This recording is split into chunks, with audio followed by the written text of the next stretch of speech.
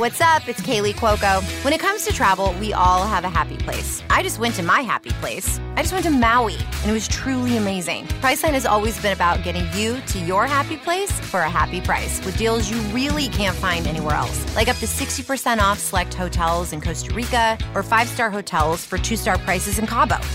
Go to your happy place for a happy price. Go to your happy price, Priceline.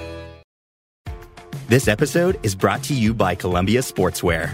It's snowing again, and that wind chill is killer. But you're not worried about that because you shop the Omni Heat Infinity Collection.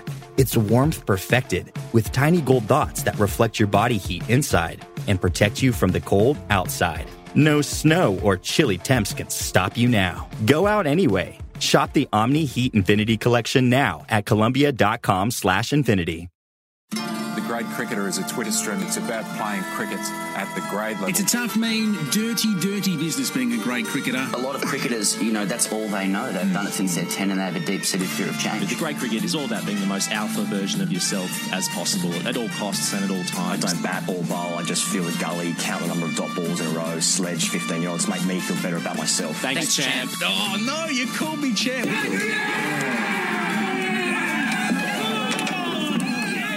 Hello and welcome to the Grade Cricketer Podcast. Well, the tournament has well and truly come to life as Bangladesh beat the Minnows, South Africa and Pakistan finally defend 350 against England. We review the fourth grade match between Sri Lanka and Afghanistan before looking ahead to India's first match of the World Cup, Australia's Alpha Showdown against the West Indies. Vithushan Ehantharajah is on the phone from the UK. Hashtag AskTGC, looking back at Johnny Bairstow's headbutt. And yes, we'll probably mention 200s in a losing side as well. My name is Ian Higgins and I'm joined by Sam Perry in Melbourne. Pez, good morning to you. And look, the World Cup's here. Good morning, Higos. Lovely to be sitting in the car again here at 5:41 a.m. in the morning. We've come a long way, as ever. Yeah, it has sprung to life. It's nice to hear a couple of podcasts over in the UK reflect a bit of that energy. Hard to go past Bangladesh's defeat of South Africa. Just watching, that was an early game here in Australia. By early, I mean a 7:30 p.m. start for those listening overseas. But every run was cheered. You could hear the chanting in the stands, and there was a kind of palpable energy behind Bangladesh's performance. It's so easy because we talk about prisms all the time to consider Bangladesh minnows. They are no longer minnows, really, are they? Shakib Al Hassan, what a player. And, the big takeaway for Australia when it comes to Bangladesh is Big Kev, Kevy Roberts, as Warnie calls you, bring him out here for some test matches, There's been some commentary, I think, about this, okay, well, now they're ready to play Australia. They've been ready to play Australia for a long time out here. Let's bring them out. Let's see if we can beat them. It wouldn't be home and host, They played really well, 330 for 6 against South Africa, who are struggling. Mushfiqur Rahim with 78, pardon me, and Mustafiza 3 for 67. South Africa never really in the match. And I just noted Jonty Rhodes. I had a dog called Jonty once, actually. He's died. Jonty Rhodes says, now it's time to panic, which I like. I like that idea. Okay, let's panic now, collectively. And panic they should, because they're going to play India. We're going to talk about that a little bit later, but obviously it makes complete sense that India have had an extra week off before starting the tournament as well. But yeah. Yeah, it is unusual. I noticed in the press conference yesterday that Faf du Plessis, Alpha du Plessis, he said that it's not time to panic, and that this game, the third game of the series, for them is not make or break. It's not do or die. It's not a must win. Which is interesting. It's also weird that South Africa are playing their third game to India's first game, which is weird. But yeah, it really does feel like South Africa need to get something out of the India game. If they can be 0-3. Also, cricket's not really a sport where you can get anything out of it. Yeah, I love it. If we can take a result out of it, we'll be fine. Like a tie. You know what I mean? Just sit back, defend. We might be able to snatch a tie. Yeah, exactly. Bangladesh, though, I was sort of saying before the tournament that there's a few teams who can just ruin a World Cup for you. I thought the West Indies were going to be one of those teams. I think I've changed my mind. I think they actually could be quite strong, the West Indies, and might go close into the top four. But Bangladesh appeared to be these one of those teams where they've got some pretty decent players. As you say, Shakib Al Hassan there, he's a solid player. He's a good little player. Just to make that condescending. He's an international cricketer who's doing really good things for a long period of time. He'd make the Australian side easily. I mean, he's a world class all rounder. I mean, Bangladesh made the Final Four in the Champions Trophy in 2017. They're a good side. Yeah, okay, right. So they've won a few Asia Tri Series as well. So yeah, I mean, and they showed that over the weekend. It's still. The tournament still is in its early phases enough for it to be difficult to draw kind of conclusions, about stuff. But we are starting to get some context now. Matches are starting to get spicier as a result, which is only a good thing. So yeah, it was great to see them when they just played so well. They were out in front and never really let up. I noticed I think it's worse for South Africa because I've noticed that Dale Steyn is out of the tournament now. I think this is actually going to be his last tournament anyway, so I'm not going to be seeing any more white ball cricket for Dale Steyn in his career, which is a real shame. But Ngidi went off the field as well with a hamstring. Therefore, I think Makram had to bowl a number of overs, which he otherwise mightn't have. So it doesn't bode well for South Africa in this World Cup. I'm not really sure many people were expecting South Africa to be in the contest, but history says that they're there or thereabouts. But it's probably going to take South Africa winning 5-6 in a row to get themselves into that fourth spot. I mean, how many wins do you reckon gets you into the top four, Pez? I've listened to a few people talk about this. I think it's been suggested that you'd need minimum 5 to make the top four, but even 5 would presuppose that everyone kind of beats everyone. So you'd want 6 I'm not even sure 6 would guarantee it if it's the reverse and, the favourites always win. So I think you'd want 7. I mean, it's interesting. It makes it a really hard tournament. A friend of mine pointed out to me yesterday that when you look at kind of international winning percentages of cricket teams, they usually, or sports teams in general at the professional level, when you look at really good teams, winning percentages still tend to sit around sort of high 50s, early 60s, when it comes to really good sides. So to need to win 6 or 7 out of 10 to just stay in the hunt for the trophy is asking a lot of sides. But, that's what it's... this is the flip side argument to having some of the associate nations in the tournament. It should theoretically make it all quite close and make a lot of the matches quite meaningful in terms of their context. So, and I think we're just starting to see a little bit of that now. Yeah, absolutely. I mean, it is interesting. There's not often that a team will, sweep another team in an ODI series. I mean, England just did it to Pakistan recently, which we'll come on to now. But, if there's a 5-game series, the losing side is probably going to take 1 or 2 of those games, and when it's everyone's playing each other once, it means that everyone can beat everyone, and it's really who turns up on the day. It's actually, I mean, I said this in the last podcast, but just having the context of a World Cup makes all these games really exciting. There's absolutely no way that I would have watched a Bangladesh South Africa series or any of those games in a series in South Africa, but because of the context of the World Cup, it does make it really interesting. It does. All these games. But and thanks to ICC for sponsoring this cast as well, just for today, because that's exactly right. We're being very praiseworthy. So, Pez, the ODI series that preceded this ICC World Cup, friends of the show, nice. Pakistan lost 4 times to England. And each time, I think Pakistan's 4 scores were vaguely in the vicinity of 290, 330, 340 and 350. And they lost every single one of those games because England chased them down easily. So Pakistan went and got 348. So once again, high score. And they finally managed to defend it. And England are choking, and are they going to make the finals? yeah, exactly. Oh, God. Whatever happened last is the story of every team. It's like, guy hits a ball for 4 through covers. Well, there's got to be a fielder there. Put the fielder in cover, That's just media. So the internet would be a terrible captain, wouldn't it?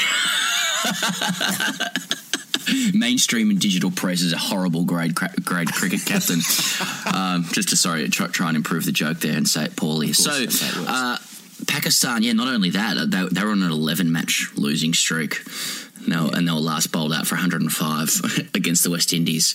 We'll call out, we called this. We called this on the show.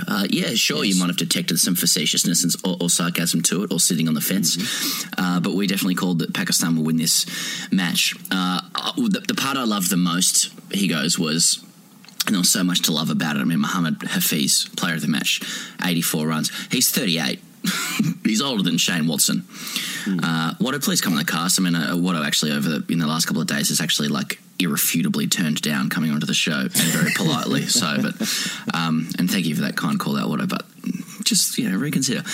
We're friends. The part I liked the most, he goes, was, if anyone has the time to watch the highlights, because the highlights in Australian time was at the last innings or the last throws of the match were at 3 a.m. in Australia, but it's Wahab Riaz, who I think last took an ODI wicket in April 2017 heading into this match, absolutely steaming in round the wicket left armers, slinging them in. I just love round the wicket left arm fast bowling. I don't know what's at the angle or something, gets my loins going. But you could just hear the grunt and the desperation for victory. It's like, when Pakistan have the bit between their teeth and they're coming at you hard and aggressive, it's a real sight. And he kind of really embodies that spirit. He went for 82. Well, it was 3 for 82. But it was the first column that counted most, and you could tell Pakistan were just sort of surging towards victory, and they wanted it so much. And I just, you're meant to retire the word mercurial from Pakistan's lexicon now, because it's just overused so much. But it's true. The cliche rings really true. And there's nothing more Pakistan than being on an 11-match losing streak, losing to England 4 times, failing to defend 340, and then just doing it in the match that mattered. It's the most Pakistan thing ever. Because we saw the Wahab Riaz show in Adelaide against Shane Watson, actually, funny enough, in the last World Cup. Do you remember that spell? It was a really famous spell in Australian World Cup history anyway. I don't think he actually got any wicket. He might have got 1 wicket in that spell, but it was incredibly exciting watching him bowl. Yeah. Good to see him get his first wicket in 747 days. Well, since that day, I think, since that day, exactly. A lot of the chat from that game was that England's fielding was poor, and that is absolutely on the money. It was really, really ordinary. Jason Roy had an unusually bad day, just all up. He had a really ordinary day. I mean, he dropped a absolute dolly of a catch, misfielded, missed chance of runouts. He probably started the innings, his batting innings, minus 50 going to the crease. Hit a couple of fours, then went to sweep a full toss and got out LBW. So good game from Jason. Did you tweet that last night, then delete it? I'm just looking through your, because your Twitter activity, and I'll always pump up your social profile. He goes, I mean, your Instagram stuff is, it's absolutely drool worthy, to be honest, in terms of your figure you're putting out there. But your Twitter stuff's quite good too, just from a lyrical point of view. And I saw you weigh into a data conversation between Freddie Wild, Ben Jones, and Jared Kimper, all friends of the show, actually, about whether England's fielding was indeed the difference. It's an interesting conversation. You should all go into it. But Owen Morgan essentially made the point that, had their fielding been better, that their data suggested they'd leaked sort of 15 to 20 runs, and had that been erased, then England would have won. It's probably quite a one-dimensional view of things, and the data guys picked that up. But I see Morgan's point. He's just essentially saying if we kept to our own standards, we'd probably win the game. They fielded badly, and all that probably means is they won't do that again. Sorry to whoever comes next. They're going to die. I think whoever they play next is going to be annihilated. Yeah. It's I was thinking about this, Pakistan knocking over England, and then I started to think about what Ali Martin said on the show. When was that? Sunday night when we recorded it, and he was saying, I asked him who did England fear, and I was basically trying to get him to say that they all fear Australians, and just in general, not just in the cricketing sense. But he basically mentioned about 5 or 6 different teams in the World Cup with that saying Australia. But what was interesting was that he said that the West Indies were a team that he feared, or that he thought that England feared, because obviously the West Indies did really well against them in a series over in the West Indies, and they're, again, a mercurial team in a lot of senses, and they can do some damage. And I was thinking, they've still got to play Australia. So England still have to play Australia. They've got to play India. New Zealand always do well in England, and then they've got to play the West Indies. Is there a chance that they could, sort of struggle to get in? But then I was thinking, even if England finished fourth, they would still be the favourites to win the World Cup, because how the tournament is structured, it basically comes down to get yourself in the four, then you're 2 games away, you're 2 wins away, and if you finish first, second, third or fourth, it doesn't really matter unless you tie a game, I suppose, in which case you probably go through a la South Africa 99. Mate, I'm just happily and unwisely prepared to say there's just zero chance England will miss out on the top 4. They're too good. Also, that'd be disastrous for our UK tour, where tickets are still on sale, actually. Especially Leeds, Birmingham, Manchester. Get involved and around them. I think they'll be fine. What was interesting, I think, from an England point of view, 2 things. Obviously, Joe Root and Joss Butler just played excellently. Both scored hundreds. Root did the job that he's in the side to do. Butler did the job he's in the side to do as well. They were irrepressible. I thought one thing that surprised me was Adil Rashid going for 43 from 5 overs. He took some tap, and not just that, he bowled badly. So it didn't look like, as a leggy who got the yips at 16, I'm in a great position to analyse this. Yeah. But they looked like they were coming out poorly for him as well. So, he's a real linchpin for their side. And if he's just such a good bowler, he's in that top tier of kind of mystery, unpickable spinners.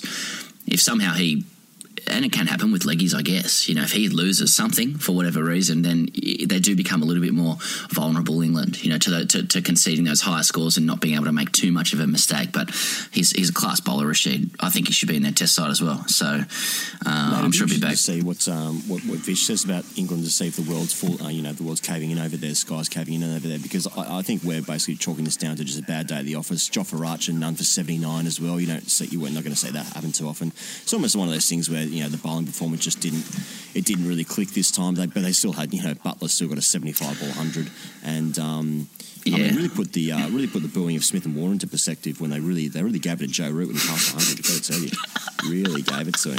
Couldn't believe I it. do find it off-putting, I have to say. I would, I'm sure it's been combed over many times, but he hits a good shot. Sounds like he's goes for 4. Sounds like he's being booed. Obviously they're saying Root. I always thought the same thing about the end of a Bruce Springsteen song live.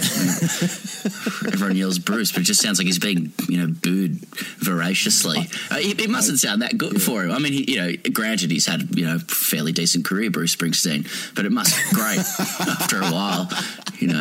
Thunder Road's a good song. Stop. I don't know. Yeah. Do we delete that? I first came across it. I first came across it when I went to an AFL game and Paul Roos was playing, and I was about how old would I have been? Maybe 10 or 11 or something like that. Went to the SCG. Paul Roos gets the ball, just absolutely giving it to him. I was so confused.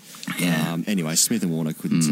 They should really put that into perspective. I had the same thing with Adrian Toole from the North Sydney Bears, reserve grade. Anyway, that was sort of early 90s. Same thing. Toole, exactly the same thing. Same thing Joe Root's experiencing now. Adrian Toole. Exactly. Pez, I watched the 16th and 17th fourth grade sides for the West Australia Grade Cricket Association match last night.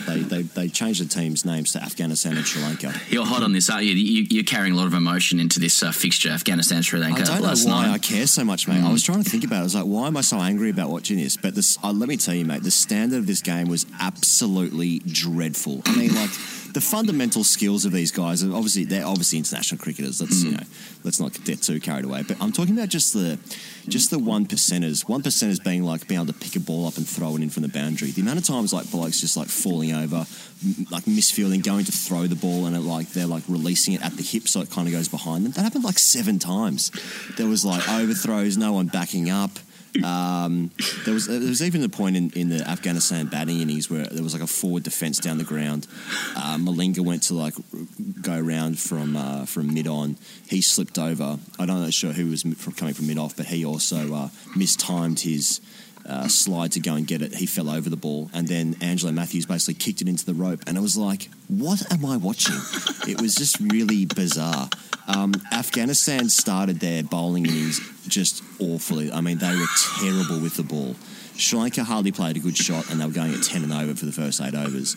And then all of a sudden, Muhammad Nabi comes on with his absolutely and literally nude off-spin, bowling 75 km/h balls, and he took 3 wickets in an over. All of a sudden, pandemonium hits. Sri Lanka lose 4 for 6 in 13 deliveries.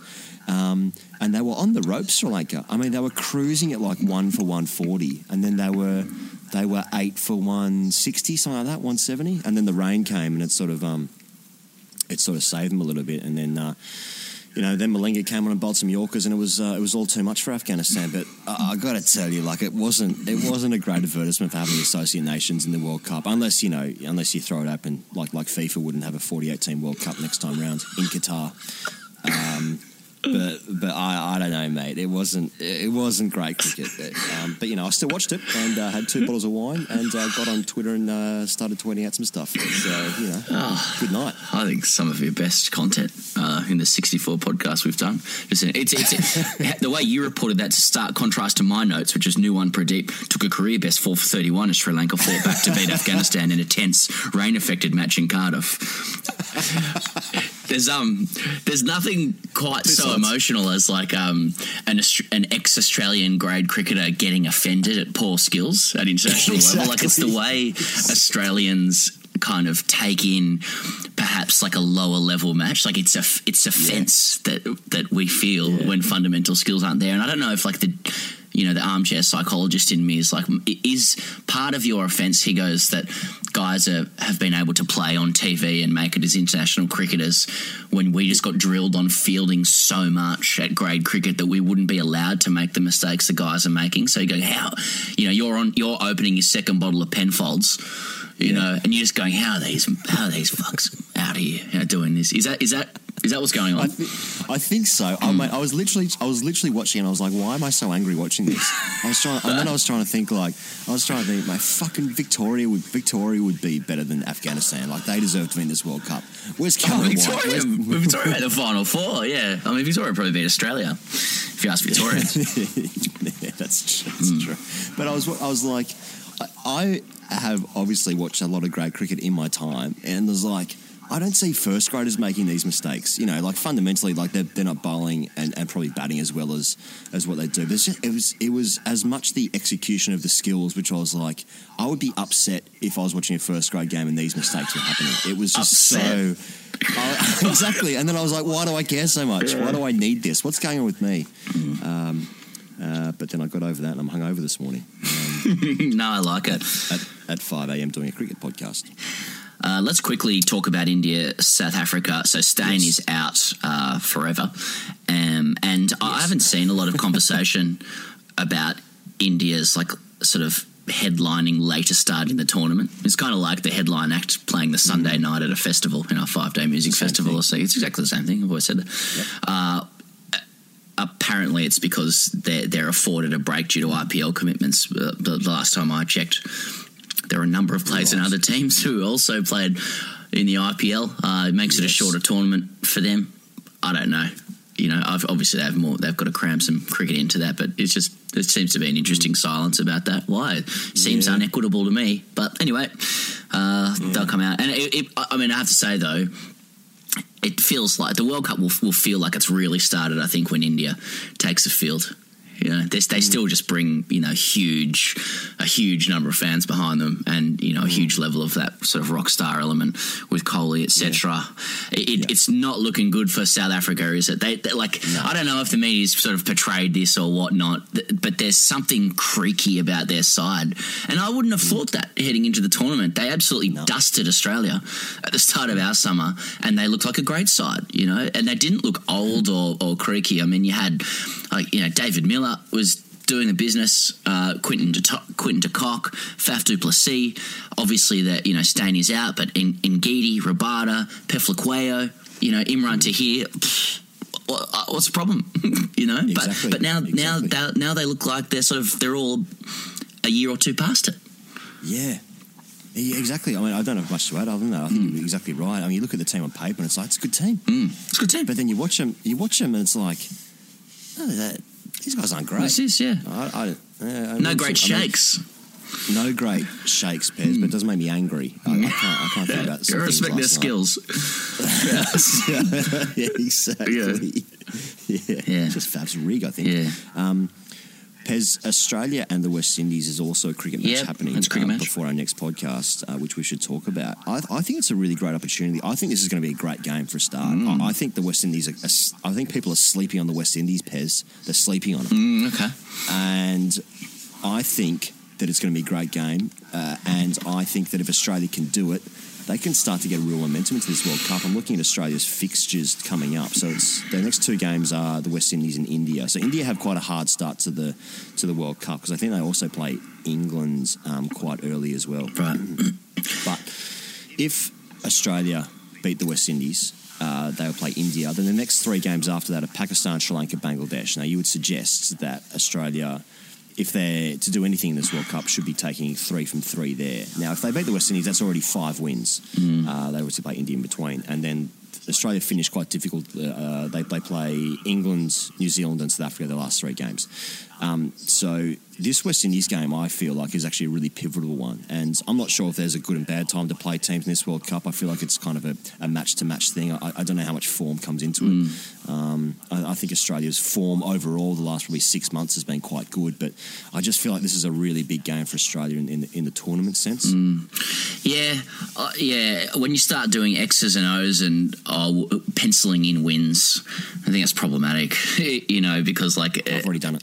But you've already done it, so erase what I said, everybody in your own minds. Yeah, I mean, Australia should go in favourites, I suppose. But like we've said, the tournament hasn't been going long enough to know who's who in the zoo. What does West Indies win against a then hapless Pakistan? Who knows? And they'll turn up against Australia. I think the West Indies, they'll want to make a real mark. For both sides, it's the chance to be the first team to win 2 games in the tournament and to kind of really solidify themselves as a player. So, yeah, who knows? I agree. I think it could be a really good game. Just watching Australia against Afghanistan, I think Dave made the point that we wanted a completely dominant victory to bowl them out for 30 and to get them in the first over, which didn't happen. I don't know. Yeah, like I said, there's question marks over Australia's bowling. I think once you get past Cummins and Stark, it'll be interesting to see if Langer goes with the same side. And I think the best thing going for Australia following the Afghanistan match was Aaron Finch's the way Aaron Finch hit the ball. So.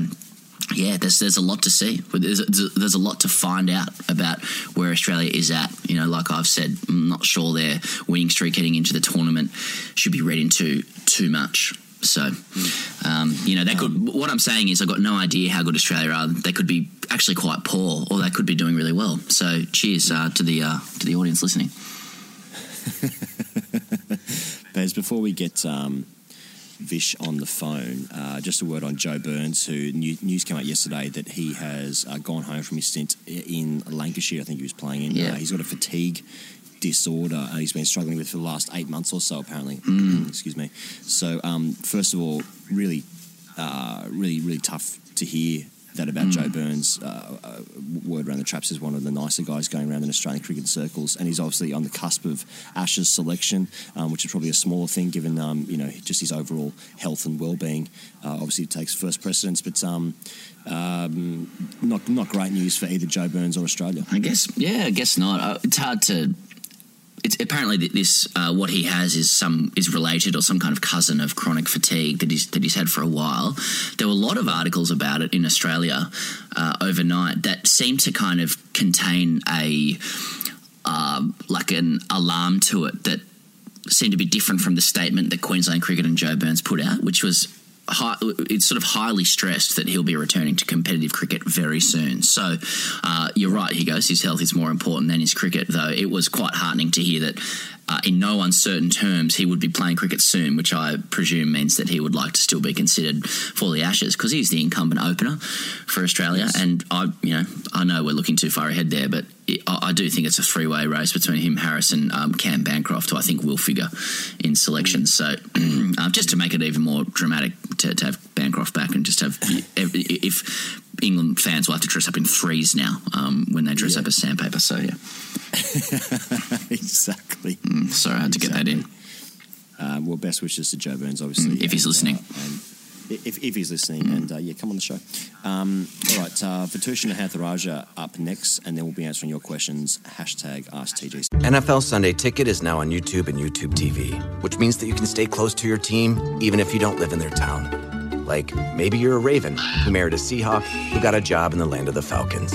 With NFL Sunday Ticket, you can watch your team's out-of-market Sunday afternoon games no matter where you live, because you shouldn't have to change teams even if you change towns.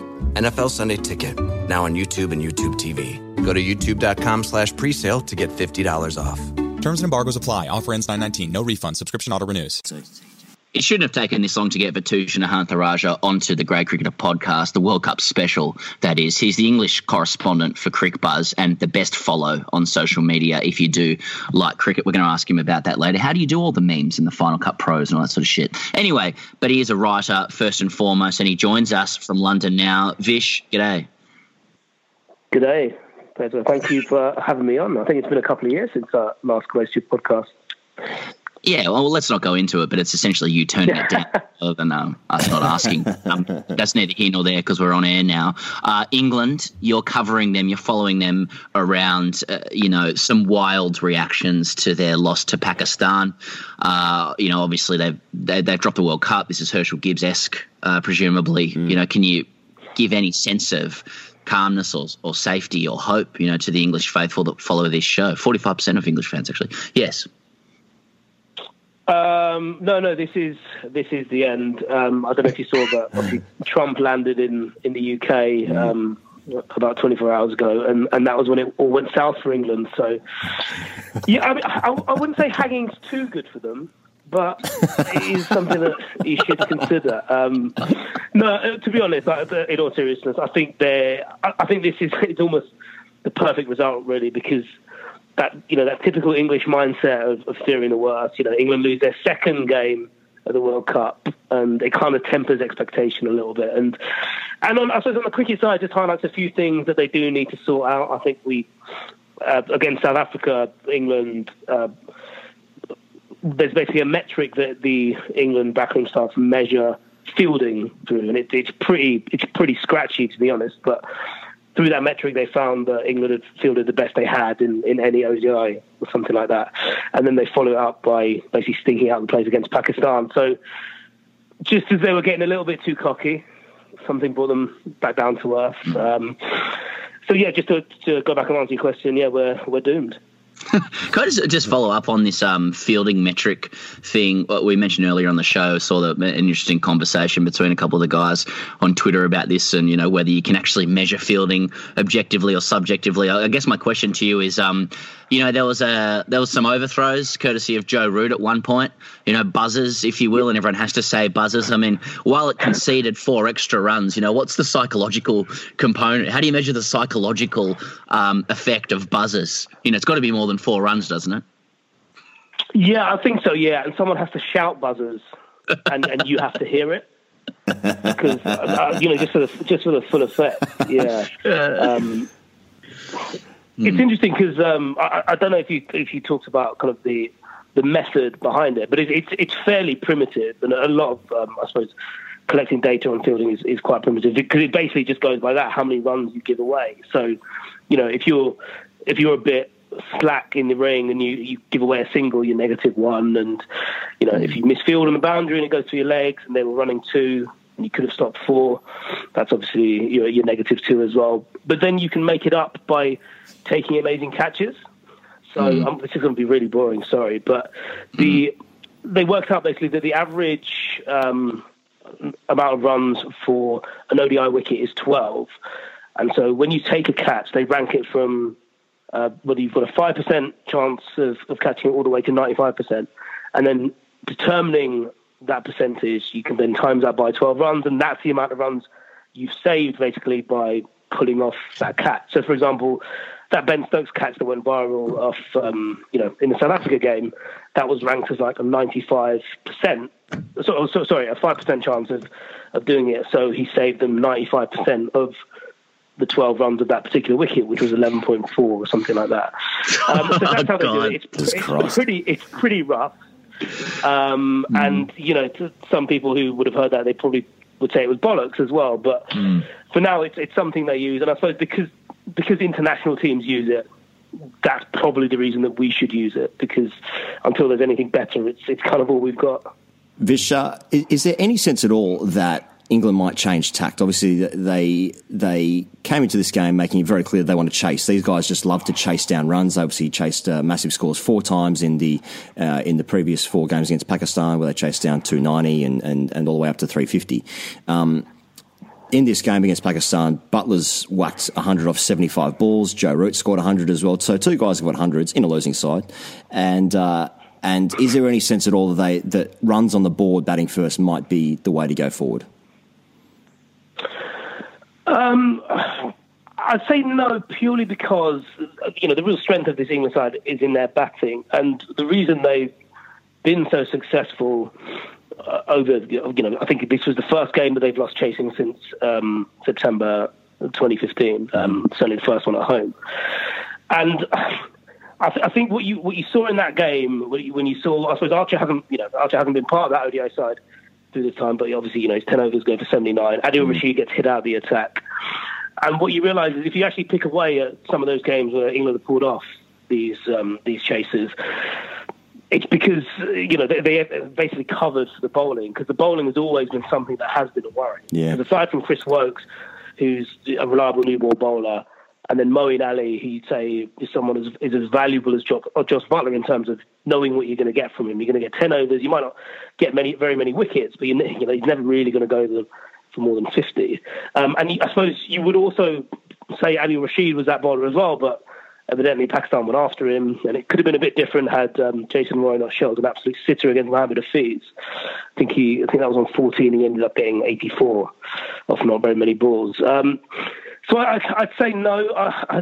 It might depend against the team. They might come up against a team who they fancy their chances, and they might think, well, why don't we just tee off against them and just bat them out of the game completely, and then we wouldn't necessarily need to take 10 wickets. We can just, let the game peter out in the second innings. But I think for now, they've got Bangladesh at Cardiff on Saturday. It's a small ground, and I think, if Eoin Morgan wins the toss, he'll stick them in and maybe get a bit more confidence back after that blow against Pakistan. Vish, you're demonstrating your deep and thorough knowledge of the game. I'd like to move it to lighter areas if possible. I understand that there has been an effort to appropriate the famous England football song, Football's Coming Home, into a cricket context. I've seen some reactions from you. Yeah.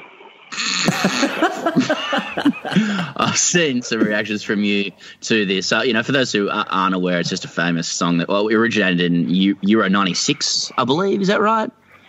Yes, that's right. Yeah, in football terms, but it's now been appropriated to cricket terms. Can you just walk us through what this is and the bin fire that this project is? So I suppose maybe a little bit of history, really, because English cricket has this knack of trying to do things that other people will try to do things that are cool, but were cool 5 years ago. For example, people are only just starting to floss in English cricket now. People were dabbing in 2015. Cricket is. I suppose not just English cricket, but cricket is so late to these trends, and they always try to appropriate other people's things. Maybe it's part of the rich history of the British Empire within the game. And take what they can. But yeah, so basically after the game at the Oval against South Africa, they started playing it through, and we're all filing at the time, and I'm listening to it and just think, God, why are they playing Football's Coming Home? Only it wasn't Football's Coming Home because obviously it's cricket as well, and everyone's cheap, and you probably couldn't buy the rights to it. So they've re-recorded a version which is Cricket's Coming Home, and they've changed the lyrics. And I mean, thank God the speakers at the Oval are pretty shit house, because I couldn't really pick up what the lyrics were. But I'm going to make it I'm going to make it my life's work to find out, not just the lyrics, but who thought that was a good idea, and why it's a thing. Because it completely ruined the moment, because it was such a great, it was such a great atmosphere, because Ben Stokes takes that catch at the end, and England win, and it looked like South Africa were going to take it away from them. They needed to start the tournament well, and everyone was happy. And then, oh God, someone dropped that. And just to follow up, the Secretary of State for, I believe it is Health and Social Care, Matt Hancock, in the UK, in the UK, posted as well, saying, "England cricket, give me a call if Ben Stokes is unavailable." And it's 43 seconds of him playing office cricket with all of his staff around, who look extremely excited to be there. And he's just playing these horrifically bad shots, but he's doing it with a real earnestness. He's actually, I'm just watching it now, he's actually really smashing the ball through the office while his staff just sort of stand there. He plays he ends up playing a reverse sweep leave. Then he starts bowling as though he learned. He was at about age 3 with his technique there. Can you just walk us through Matt Hancock? Oh, he's taking a one-handed catch here as well. Just walk us through the Matt Hancock video. Is he going to also sell the NHS? I suppose there's two questions there, really, isn't there? So I suppose to talk about the video, what's interesting is, because when you watch it the first time, you assume that the other people are standing around as fielders, but they're not. They're just standing around watching this madman, play reverse leaves. And I mean that's just another example. Just do your jobs. Just do your jobs. Leave cricket alone just for a moment. It's the one thing I did have, I did have some begrudging respect for, was the fact that, if I was in that position, I would absolutely bat for as long as I wanted, and just actually have a 3-hour video on Twitter of just scoring 100 as a Secretary of State and Social Care. The Secretary of State. Yeah, exactly. They probably played for most of the day. And he just put together his highlights and put them out there. And fair play to him. It's a show reel. He's put together a show reel. Yeah, it's the most David Brent thing I've ever seen. Just I bloody love cricket. Absolutely, yeah. Yeah. Okay, Vish. Well, thanks for joining us. Hopefully, it's not the last time this World Cup. Please be available when I get in touch with you next time to chat. But we've got plenty more episodes. We'd love to hear from you, especially as England deepen their way into the tournament. Vitushna Hantharaja, English correspondent for CricBuzz. Cheers, boys. Wait, are you gaming? On a Chromebook? Yep.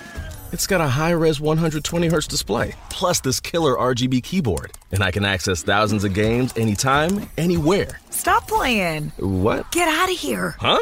Yeah, I want you to stop playing and get out of here so I can game on that Chromebook. Got it. Discover the ultimate cloud gaming machine. A new kind of Chromebook. #AskTGC. I just automatically want to plug shows to all of our to our world tour, which probably is not necessary because people listening to this podcast already know the deal. But the world tour is happening. I just want to keep calling it a world tour. GreyCricketer.club for all tickets all over the world: Sydney, Melbourne, London, Manchester, Leeds, and Birmingham. Not in that order, but you get the gist. GreyCricketer.club. Danny Saeed kicks off #AskTGC today, and he says, "Dear #AskTGC, I recently wrote in acclaimed Sydney University student publication On Histoire about the role of toxic masculinity in Sandpapergate, and in the process managed to get the phrase modern ubiquity of champ culture published. I highly recommend you read it, mostly because it will give me a sense of validation my father never did. With this in mind, my question is whether the obsession with the alphadom has in fact perpetuated the toxic male athlete stereotype that we as inner city beaters with progressive politics strive to avoid, and as such, whether bouncers, rigs and chat are now cancelled. They'll never be cancelled. That's one thing Well, thanks for the question, Danny Saeed, and there's just you're hitting a lot of great areas there as well. Oniswa it is an acclaimed Sydney University publication. Danny's put it in inverted commas, but I'm actually looking at Danny's author index, and he's written some very interesting pieces that I'm going to look at now, and they're well illustrated too. The question is the obsession with alphadom, has that perpetuated the toxic male athlete stereotype that we inner city beaters with progressive politics strive to avoid? Well, yes. Like, in short, without a doubt, the toxic male athlete stereotype. I mean, yeah, like alphadom is everywhere.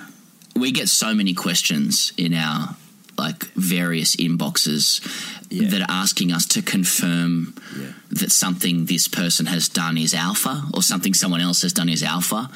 And you don't want to kind of break the fourth wall on this stuff. But, like, many people who listen to this podcast leave of the view that alpha is what you need to strive for. And you know what? He goes, I mean, let's go deep. Mm-hmm. It works, doesn't it? You know, you get access to things being alpha. You're trusted as an alpha. Sometimes I might meet a professional athlete and I think, this bloke would trust me more if I had a stronger chest. And I don't, why are so many CEOs or presidents just why are they big? Why do we trust, on a biological level, we trust size and strength, and it denies access to many people who don't, possess that. And I'm going into gender relations now, but especially in sporting circles, it's just so safe to be alpha. It's like there's that book that's out there, like the what is it called? It's something about the power of introverts as well. Like introverts have to work really hard to get influence in corporate life or work life. The alpha king kind of still rules the societal jungle, but I do think he's suffering a little bit. He doesn't rule it as much as he used to. Yeah. Well, I don't know. I don't think we're changing anything. I just think we've just brought into certain circles the just awareness of alpha dynamics, but we have made no effort to change these things other than just poke fun of it. And people might think that we only ever read out alpha questions, but we only read out probably about 30% of the questions that come in. Well, just quickly, Bouncers, Rigs and Chat cancelled. Look, no, I mean, I did a piece for The Guardian the other day, and I described Australia's like old regime under Lehman as like a hawkish old school alpha kingdom, and there's no doubt that Cricket Australia are trying to steer away from that a little bit, and they've kind of acknowledged, and even Tim Payne said, our players just don't, and George Bailey had a great story about this as well, where Darren Lehman wanted them all in South Africa to, when they were getting their asses handed to them, as it was described to me, wanted them all to stand up and talk about how they need to play as Australians. And according to the story that I got, George Bailey, who was a senior player, stood up and said, I think we need to beat them on skill. And it's not what Lehman wanted him to say, according to my source. So immediately asked Matt Wade what he thought. Wade said, we've got to get into them verbally, take the contest to them. And Bailey was dropped 2 months later.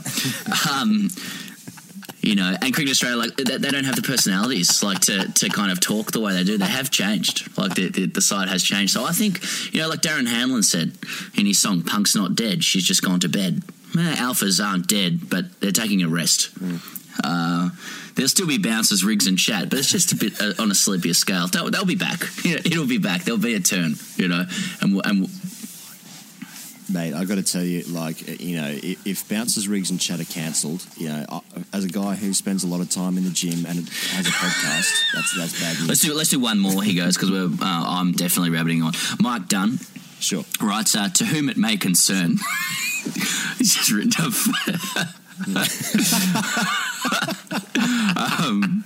My dad first came to one of my games when I was 9, playing under 13s. Okay.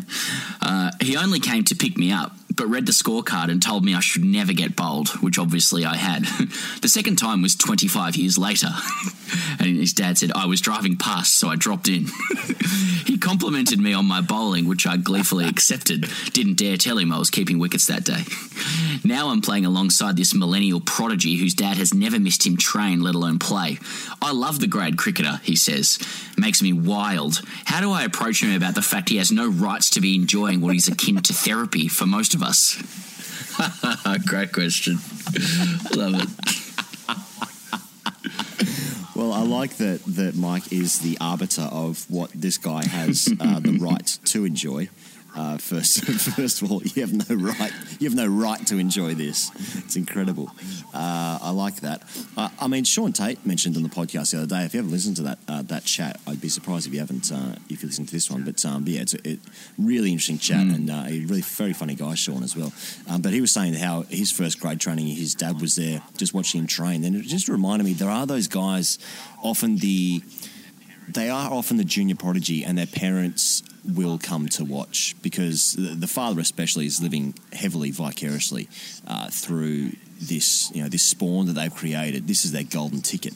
Not necessarily saying that's what happened to Sean, but that's what I am saying is happening here with Mike Dunn's junior prodigy that he's playing alongside. This father's living vicariously through his very talented son. I love the great cricketer. Yeah, you can't enjoy it. You can't enjoy it if you're actually a present father. You know what I mean? Or a present son. You don't get it. Nah. You absolutely don't get it. There's that deeper level. But, there's something for everybody here, guys. Yeah, that's true. There's something for everyone. And hopefully there's a win for Australia when they take on the West Indies in the next match. Our next podcast comes out Friday morning, Australia time, Thursday night, UK time. Not sure what time in Malaysia that equates. So still running with that joke, see if anything comes of it eventually. Hopefully 3 live shows. So we'll be reacting to Australia's 343-run loss to the West Indies on Friday morning. So do tune in then. Thank you very much to Vithushan Hantharajah for calling in to the show. Thanks to Sam Perry in Melbourne. We'll see you next time.